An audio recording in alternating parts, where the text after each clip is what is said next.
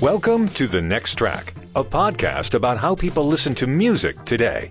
I'm Doug Adams. And I'm Kirk McElhearn. You can find episode show notes, past episode archives, and listener discussions at our website, thenexttrack.com.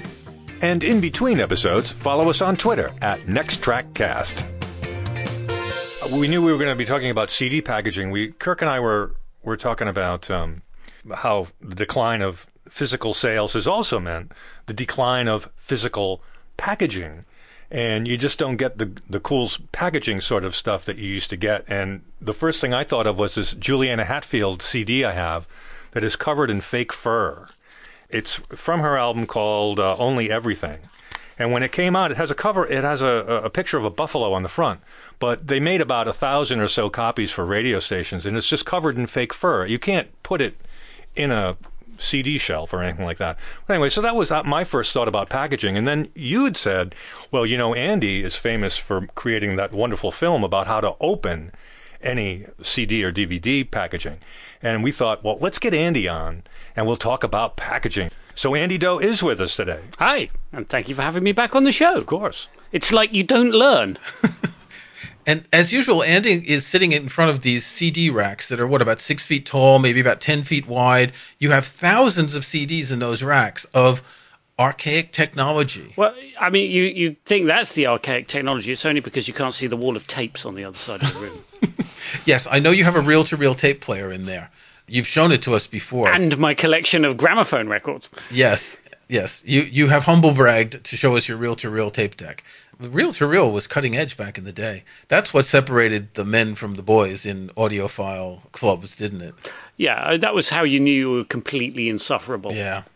So the idea to talk about CD packaging came up a few weeks ago because I was looking, and by the way, raise your hands if you buy CDs. Don't worry, no one will think you're doing anything strange if you're in your car and you raise your hand. I still buy CDs, not a lot, but I've got a few in front of me. I've got some Digipacks, which Grateful Dead's Dave's Picks. We'll explain all these. I've got a jewel case here. I've got another single Digipack. I've got a box set with 3 little Digipacks. I've got a box set with cardboard sleeves. I've got some box sets with paper sleeves. And it is interesting how many different types of packaging there are for CDs, but it took a long time for them to get past the jewel case, didn't it? Yeah, and part of the reason for that is because the jewel case is really good for all sorts of reasons that are obvious and observable to consumers, but also for a bunch of reasons that are not so obvious to consumers. So if you're collecting CDs, you want to be able to put your CDs in a rack. You'd like them to be a standard size because they'll make sense on the shelves. And there were long boxes, which were one early attempt at making CD packaging that would be the height of an LP so that you could put them in bins and look through them. And they would fit on your record shelves. But the bulk of CD packaging is jewel case size, and they fit in standardized CD shelves, like the ones you see behind me. But they're also really pretty durable. They're cheap to make, which means that you get to squeeze as much margin out of each CD that you manufacture as possible, but also they don't break easily. If you have Digipacks, which are if you don't know what a Digipack is, it has a plastic liner, but then a cardboard sleeve on the outside that folds open. And these kind of look cheaper than a jewel case, but less plasticky. In fact, they're more expensive to make. But the reason that labels don't really like them is that once you've shipped them to a retailer, they will almost certainly be too badly damaged for you to accept them as returns and resell them. Because once they've been shelved, they've been picked up, they get dented. Right, because the jewel case has hard edges. Yeah. Yeah, I never thought of that. And you can refurb a jewel case. So you can pull the liners out of it. You can. I remember when I first learned this back in the early 90s, if you pry it up just right, you don't break it, and you pull off the bit with the spider that holds the CD, and you've got your liner notes in the other side, and you can, as you say, repurpose them and put other CDs in them. Absolutely. And there are companies that will replace the jewel cases and rewrap discs that have been damaged so that they're ready to sell again for between 10 and 25 cents a unit. Like it's really quite economical. Whereas if you get a Digipack back, there's nothing you can do. You can't recycle any part of that. The cardboard thing is glued to the plastic thing. You can't separate them and use either of them. If the plastic's broken or the cardboard's dented, that's it. That product's done. You can reuse the disc, but it's usually not economical to do that. Well, you can recycle in the sense of pulling the cardboard off and putting it with your paper goods and putting the plastic in with plastic. The plastic That's might right. not be widely recycled, as they say here. But if you have a lot of digipacks, it takes a long time to rip them apart like that. And so if you're a label, a digipack is both more expensive to make in the short term, but also a more expensive prospect in the long term because it creates problems for inventory management. The other problem is they're often thicker, which means you can't get as many in a carton. CDs come in boxes of 25, but if you can only get 21 in a box, that affects the number of what they call quarter boxes, 25 boxes that you can get in a whole box. You can no longer get 100 discs in a full box, which means that there's a limit to how many you can put on a pallet. I'm holding up 2 CDs. On the left for you guys is a jewel case. On the right is a digipack. I'd say it's a millimeter thinner, the digipack, but not much. Yeah, that one is thinner. Yeah, sometimes they're thicker. It does depend. It depends on the size of the booklet. Good point, That yeah. goes in there. On a jewel case, you have to use very thin paper if you want to put lots of pages in the booklet, because you won't be able to get it shut. Yeah. But with a digipack, you can make it get thicker as the booklet gets thicker, which means that some digipacks are thick and some are thin. So you can make the spine a little bit larger to put larger Absolutely. booklets in. There is other packaging, though, that allows for very large booklets to be included in CD packaging. For instance, some game packaging will have like these little, I don't know what they would be called. They're like little clamps, or like little holders, where you can actually stick a fairly large book in there. But I don't think I've ever seen that for CDs or DVDs, just games. One thing that I've seen is jewel cases. So you'd have a jewel case and then a booklet on top of it and then a cardboard sleeve holding the whole thing together. So the booklet was not in the jewel case, Right. but if it came out of the sleeve, then you'd lose the booklet and you'd lose the sleeve and you'd have the jewel case, which just had the CD and maybe, the album artwork on the cover. Okay, now that cardboard sleeve has a name. That cardboard sleeve is called an O-card, because if you look at it from the end, it is in a kind of very condensed O profile, and you can slide the CD in either end of it. And O-cards are quite useful from a marketing standpoint for several reasons. Firstly, they allow you to distinguish your discs as being somehow a little bit fancier for the extra cost of a few pence to put the O-card on.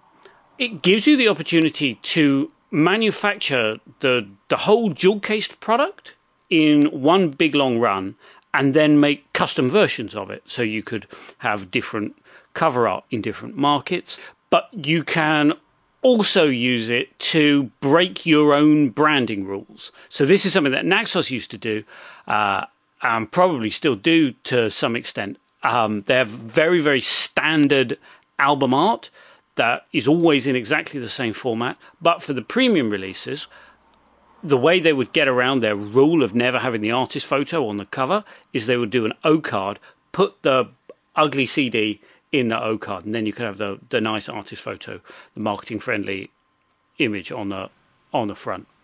I find it a bit ridiculous when the O-card has exactly the same image and isn't also adding the space to have a booklet. In that case, what's the purpose of that? Oh, I used to hate that. That's what I really felt like I was getting cheated when they did that. Yeah, well, I mean, the reason that we do that is that it costs us like 9 pence to put it in a O-card, but we get to charge like £3 more for it.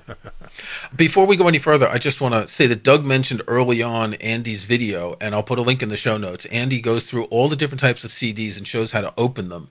And it's not that simple to open some of these CDs. I remember I learned a trick when I was living in France with a jewel case.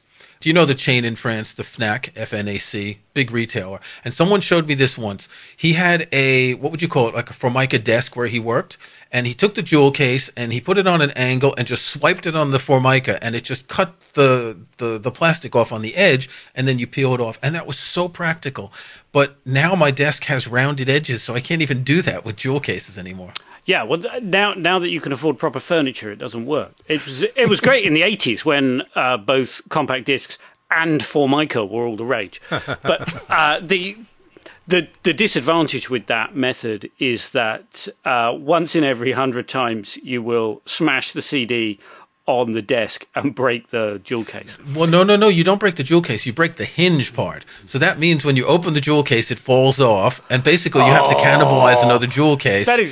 That is the worst thing to happen to a jewel case. Then you take it off the shelf and you think, oh, this one's all right, and then you open it and then it falls apart. And you can't fix it. Yeah, you can't fix it. In fact, what you might have to do is go to your box of broken CD cases. Yeah. Find one that still had the hinges. Yeah, because and then transfer. Because everybody has a box of broken CD cases. I'm pretty sure everybody does. The one thing I hated about jewel boxes was when the spiders broke. When the little bits of the spiders came out and the CDs wouldn't stay stuck in anymore. So you'd open a CD case and the CD would fall on the floor. Yeah, no, that's horrible too. And that's the multi-disc boxes are particularly vulnerable to that because the plastic has to be so thin. And, once you've broken one of those, that's your whole box set ruined. Because you don't have one of those in your box of broken bits. Unless you work at a radio station. Well, I remember buying some box set jewel cases at one point to replace the ones I had. Whatever that brand of stuff is over here that sells CD cases and portfolios and all, they sold jewel cases. This podcast really has become a safe space for utter music collector nerdery, hasn't it? Yep. But it's good. I love all right, it. well, let's move on from single CDs to box sets, because the box set is interesting. In some cases, I'm looking behind you to the right, there's a Virgin box set. If I remember, those are two multi-disc jewel cases with a sort of an O card, but it's an O card with a flap that closes behind it. That's EMI. The one on the third shelf down from the top? That one? Yeah. Norrington's Beethoven. I had the same one.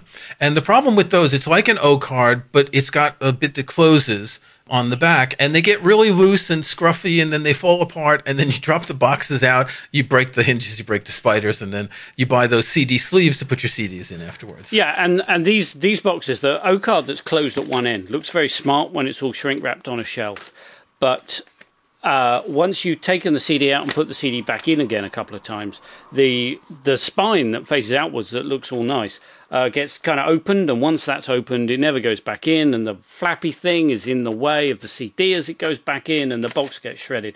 Which is not the end of the world, because what you've got is two jewel cases inside, two double jewel cases inside with a volume 1 and a volume 2. But it's hardly a piece of premium. Well, that was a pretty cheap set, to be fair. But then none of this stuff is. The whole thing is an exercise in selling more music to... It's a way of getting people to pay more, in part for music they already have, and in part for music they would not otherwise buy. And that's what the whole box set business is about. Okay, so let's start with the small box sets. Here I have Bob Dylan's Rolling Thunder Review box set. I believe it's 14 CDs. 3 of them are in sleeves, and the rest are in digipacks, single digipacks. So this is your standard digipack. Oh, no. Oh, these, I hate these. This isn't a digipack. These are these CD sleeves where you have to pull the CD out of the middle. And how can you pull the CD out without ripping the bit, right? So it's like two sleeves that are opened to the middle of the thing and not to the outside. I don't know. I don't mind those because it is at least an all cardboard thing. True. And I don't really... I don't like. It's like a miniature version of a CD gatefold. An LP, a gatefold LP case. And I'm quite fond of those because they're all cardboard, they don't break, they tend to be quite compact. I don't feel like I'm doing something awful to the environment because the whole thing is recyclable, except the disc, obviously. And they feel nice. They don't snap apart like the equivalent size bit of... Yeah, they don't feel like plastic. Yeah. And so a few of the discs are in the single sleeves, and these are the nice sleeves. These are the hard ones. If you know the sort of original jacket collection that Sony's released I love for a number of artists, They're really solid sleeves. They don't have any give to them. And you pick it up and it feels like there's meat. And the CDs come out easily. They go back easily. It's well printed. You've got good artwork. That's something I definitely like a lot. What have you got there, Andy? We'll put links in the show notes so you can look up some of these sets that we're talking about. This is similar. It's in the vein of the Sony Original Jackets collection. This is the Beach Boys US Singles collection, which comes in a box that is it's red and orange cardboard with a real wood veneer stripe around the middle. It's got that's your real walnut dashboard there, and inside it's got all of the Beach Boys singles, and they are CD miniature reproductions of their original jackets. Of the original artwork, yeah. And I like those. Those are the ones I like most. And again, this whole thing, there's no plastic in here, and it feels solid. Except for the CDs. There's a book in here. I don't think I've ever even opened the book, but it's a nice thing. It's a satisfying object, and and so that's the point of the box set. The box set has become not something that just collects a bunch of music, but something that is a nice thing to try to get people to buy music that they wouldn't otherwise buy. Well, it also looks nice. I mean, if you're a Beach Boys fan, that would look great just sitting out in front of maybe an album display or something. I mean, it's just would look nice in the house. If you're a Beach Boys fan, I must emphasize. And this is 16 discs, 16 singles, so a bunch of B-sides, but 16 singles that would fit on one single CD that you can sell for $50 because it's a collectible thing, and it's a clever way of remarketing a bunch of music which any Beach Boys fan will already own because their catalogue's just not that big. Yeah, that's true. That's like getting all the music of Cream. You can't really go very far, and you just get a bunch of or everything ever recorded by Derek and the Dominoes. Yeah, but you can package that in a way that a fan of the band will really want to have it, and that's becoming an increasingly large part of music marketing in the age of streaming. Right? If I've got a Spotify account or an Apple Music account, I can hear basically anything anyway. If you want me to part with my money, then you have to make a thing that I want to have in my house. And the vast majority of these discs behind me, I've never listened to. I may never listen to. But it's like owning a library of books you might want to one day look something up in. Like that Oxford English Dictionary that you have. Absolutely, which was very generously given to me by a very dear friend. But the box set now has become something that I was explaining to Doug earlier. In classical music, there are two kinds of box sets. You get the one, everything an artist has recorded. And so, for instance, you've got Glenn Gould, right, that's been repackaged 6 times into the complete Glenn Gould. Alfred Brendel, one of my favorite pianists. I've got that box set. I love it. But an interesting one is Murray Pariah. Sony released a box set of his first 40 years because he was going to Deutsche Grammophon after that. So his albums after the box set were on a different label. So they were able to put all this together, which is fine for someone who likes that kind of stuff and who wants to collect it. But the box set in classical music has a number of reasons that are beyond just collecting the music. It's really re-exploiting back catalog that's been exploited ad infinitum. Absolutely. And so when you look at, this is particularly true in classical music where a publishing situation is a little simpler. You can sometimes see box sets that are sold at what seems like an absurdly low price per disc. On the one hand, like $1 a disc. Yeah, right. So on the one hand, you have the Beach Boys box, which is a bunch of singles repackaged in a way that's kind of absurdly expensive way to buy that music. On the other hand, you can get these complete Bach, complete Mozart, complete Beethoven box sets now, digital box sets now, which are $1 a disc, and you wonder how can it be economical to manufacture this at the price at which it's being sold? I have a question for you. How can it be economical to manufacture those box sets at the price at which they're being sold? That's an excellent question, Kirk, and I'm glad you asked it. So the way that it's possible to sell a box set for less than $1 a disc is that it costs considerably less than $1 to press a CD. A lot of the manufacturing cost goes into the booklet, the piece of paper that go in the jewel case or the digipack, all of that stuff. Pressing the disc, if it's a standard CD, is really very inexpensive, particularly if you're buying in reasonable bulk. And the these steps by which it gets cheaper are kind of like if you're getting 100, 200, 300, it's not really worth creating the glass master and the stampers, and you're better off just burning the CDs in a bulk burning machine.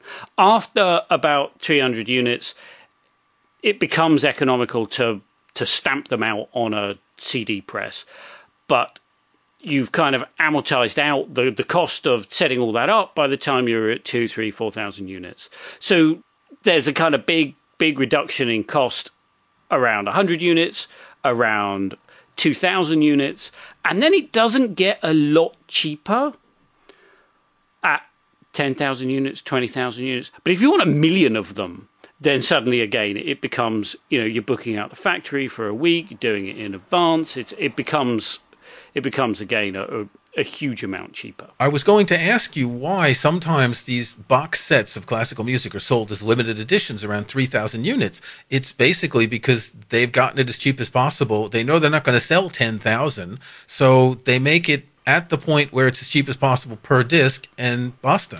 That's right. It wouldn't be economical to do a limited edition of 500 units, but and they know they can't sell 10, 20, 30,000. But they can be fairly confident around 3,000, and that's the point at which the per unit price is stabilized at something affordable.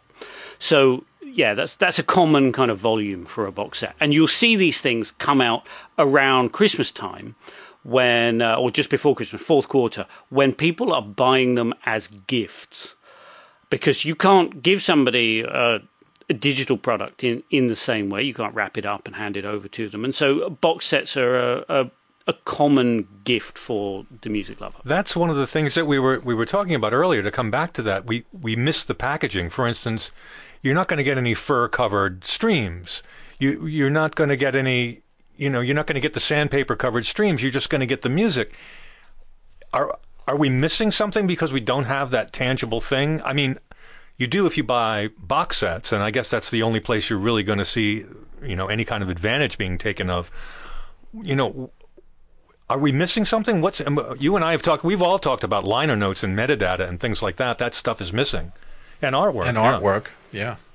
But this is really central to all of the changes that are occurring in physical music distribution today. That it used to be that if you wanted to listen to a song, listen to an album, the best way to do it by far was to get it on CD. You could listen to the CD in your car. It was relatively durable. It was really very high quality audio. It was relatively portable. It was relatively inexpensive. And so, and it was a thing that you could hold on to, and you could make it look pretty, and you could make it fairly deluxe. You could make it fairly basic. And so CD was the thing. CD was the thing for people who wanted to own and collect music. And CD was the thing for people who didn't care about that and they just wanted the damn music. But now, people who just want the damn music are on Spotify and Apple Music. And people who want to collect the thing have a greater range of choice. And so more and more we're seeing that physical music products are being aimed at the people who want the thing. Which means you have all this vinyl being sold that never gets listened to. Because the people who bought the vinyl have put it on their wall or put it on their shelves, and then they're listening on their phone to the digital download that may have come with the vinyl, or they've got a streaming subscription, because they're the kind of people that spend all this money on vinyl. You don't have to buy many vinyl records before that's a year's streaming subscription. So those kinds of fans, they already have access to the music. What they're buying is the thing. They're buying all of the Beach Boys singles that they already have, but in a nice box. So they're buying the vinyl record that they can put on their shelf and admire the lovely artwork on a grander scale. One thing I wanted to mention earlier, we were talking about the classical box set of an artist, and this could be an orchestra, a soloist, a singer, whatever. But there's another kind of classical box set. Universal's been doing some interesting things with this. You mentioned earlier the complete Mozart and the complete Bach. There is an editorial process in choosing which works go in these. And instead of having Glenn Gould's 6 Bach partitas. They have Bach partitas by 2 or 3 or 6 different performers, and they're giving you a broader picture of the music. Now, I've bought the Mozart and the Bach, and I'll buy the Beethoven, because I like that approach of being able to put on a disc and getting this music by different performers with different styles, even on different instruments. Yeah, and that is absolutely 100% not why they did that.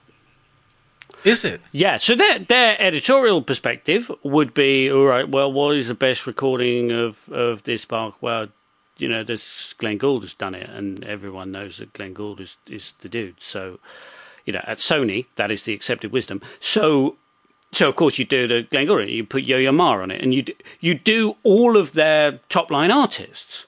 But all of those top-line artists are on a higher royalty rate than the rest of their artists. All of those records are records which somebody who buys their complete Bach box set might also buy those recordings of, and would not buy those recordings of if they were contained within the box set. So what they're doing is they're exploiting there's a tier of their catalogue which they can exploit they can include on box sets without really undermining the sales of first choice artist recordings. A lot of the stuff is A-listers, but definitely not a majority of it. Yeah, absolutely. And often they've got no choice. If anything, you could look at these box sets as samplers, that you'll listen to a bunch of performers that you weren't familiar with. You'll say, ooh, I like the way he did the 5th partita. I want to buy all 6 of them, or stream all 6 right, of them. Right, and that's a nice way of looking at it. And it also means that by breaking up albums, if somebody's recorded all the partitas and you're including a partita from each person's complete set, then it means that you are not replacing the sale of any one of those discs, and potentially you're using this as a kind of a marketing sampler, which is a fascinating way to consider a $150 box set. One other thing, though, is that these universal box sets, the Mozart, the Bach, and the Beethoven, have music from labels that are not universal labels. They have maybe 20 or 30 record labels represented. Some of them are the small, like in the Bach, some of the small French and Belgian labels, which Universal doesn't own, that they've licensed. They have things from BIS Records, the Swedish label. So are they getting cheaper licensing deals than what it would cost perhaps to pay the royalties of the A-listers? Often what's going on there is that they've gone to these labels to fill in gaps in the catalogue where they don't have their own recordings of this work or this work. And it's a very different prospect to market the complete Mozart to all of the Mozart that we have on Deutsche Grammophon that we can repurpose because we have those particular rights in the contract.com. Like that. And often you see in the titles of box sets a few clues as to the contractual situation behind them, like Murray Pariah, the first 40 years, or whoever it is. Murray Pariah wasn't dead yet. The Capitol years, and it's because this is the stuff that we can put out without anybody's permission, or this is the stuff that we can put out without paying too much money. And when somebody's trying to put together a complete box set, they don't have the option to do that. So then they have to shop around. But if Universal come to you and say, look, are we doing a complete Mozart? We noticed that you, for some reason, recorded the Kiss My Arse canon, and we would like to include that. On glass harmonica. Yeah, and we would like to license it from you. You can say, well, your box set is absolutely sunk without it. And so my fee is high because I had the foresight to record Mozart's Dirty Song. And their response will be, well, unfortunately, you're not the only person to have recorded Mozart's Dirty Song. And so then there's a bidding war and the price is only going downwards. So it's a reverse auction. Yeah, absolutely. And you're never gonna get more money than it would cost for them just to make a new recording. And they know how to make a recording cheaply if they really need one. Yeah. Well, in any case, I like this approach to these box sets, even if there is a marketing aspect or a financial aspect behind it. I like what it gives me, and because I'm pretty much not buying classical CDs anymore because I'm using streaming so much. And these are getting me to buy some big classical box sets. The only other things I buy are specific artists that I really like. And tell me, why have they not released a complete Dietrich Fischer-Dieskau? At least the stuff that's on the Universal labels. It may be that they don't think that they can sell the volume that they would need to make it economical. It may be that they are waiting for the time to do it. It may be that they have the whole thing planned out and they're just waiting for the right year. For the marketing opportunity. Often catalog marketing departments love anniversaries. You know, it's the 250th of this. We're putting 30 discs of Bernstein together for the 30th anniversary of his death, or whatever. Like they love this because it's easy. And you know, in radio programming, classical radio programming, is absolutely rife with this kind of nonsense. But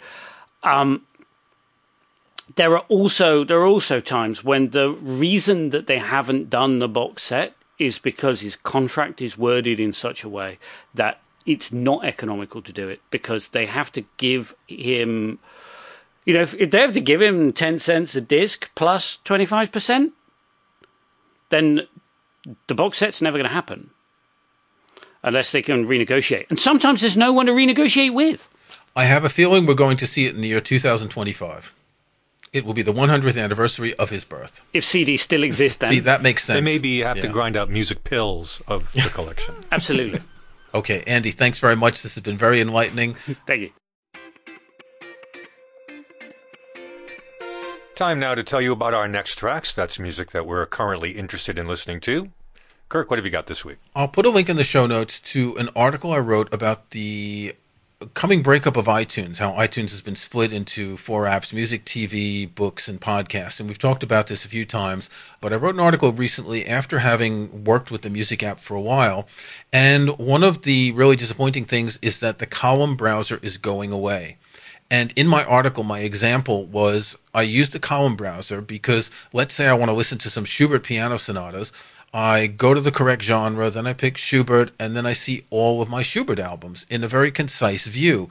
Now I would have to go into album view, where I think we did a test, Doug and I, you can get about 15 albums. No matter how big your display is, the album art just gets bigger.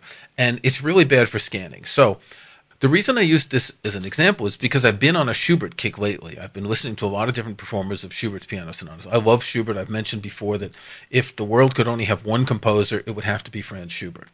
One of the ones that I really like that I never gave enough listens to, that I've been listening several times, is a box set of 8 CDs by Mitsuko Uchida on Decca.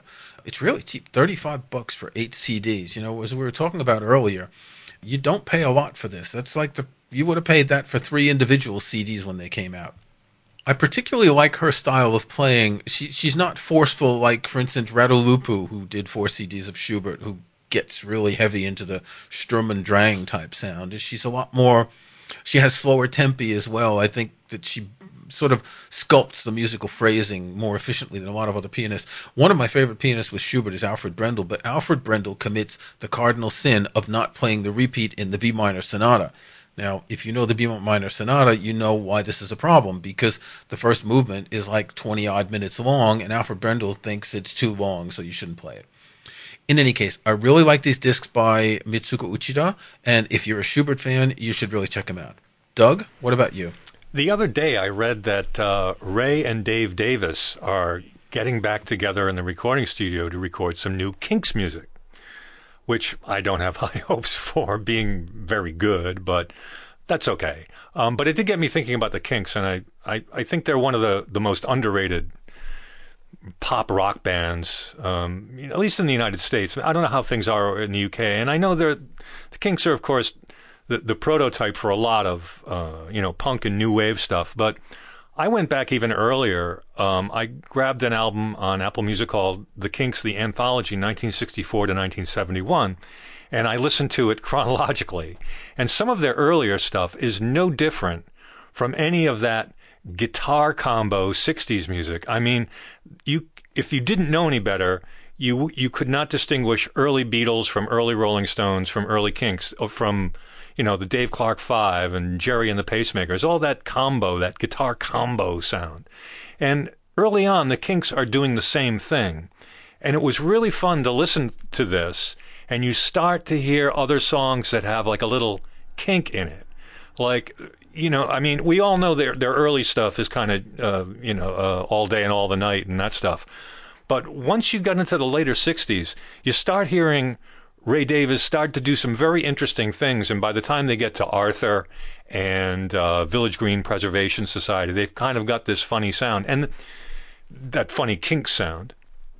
And it's really interesting because it seems to me that the Rolling Stones, the Beatles, and even the Kinks now, they all seem to start from the same place, but they diverged somewhere in that 60s era, somewhere around the time of 1967, around the time of Revolver.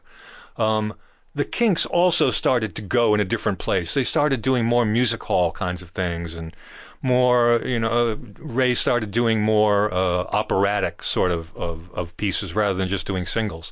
And it was really fun to listen to that as I listened to the album. I really enjoyed it. It's a 5-disc compilation. So there's lots of music on it. There's lots of alternate takes.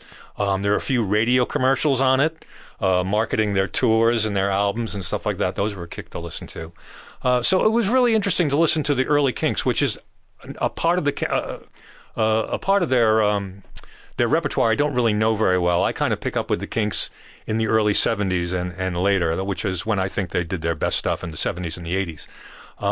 But this was a lot of fun to listen to. It's the Kinks, the anthology 1964 to 1971, and it's my next track. This was episode number 157 of The Next Track. Thank you very much for listening. Your comments are welcome. You can start or join a conversation on this episode's show page at our website. You'll also find links to some of the things we talked about in the show notes for this episode. Just visit thenexttrack.com. If you like the show, and we hope you do, we'd appreciate it if you gave us a rating or a review wherever you get your podcasts. And if you can't leave a review, tell your friends about us. I'm Doug Adams, and for Kirk McElhearn, thanks again. We'll talk to you next time.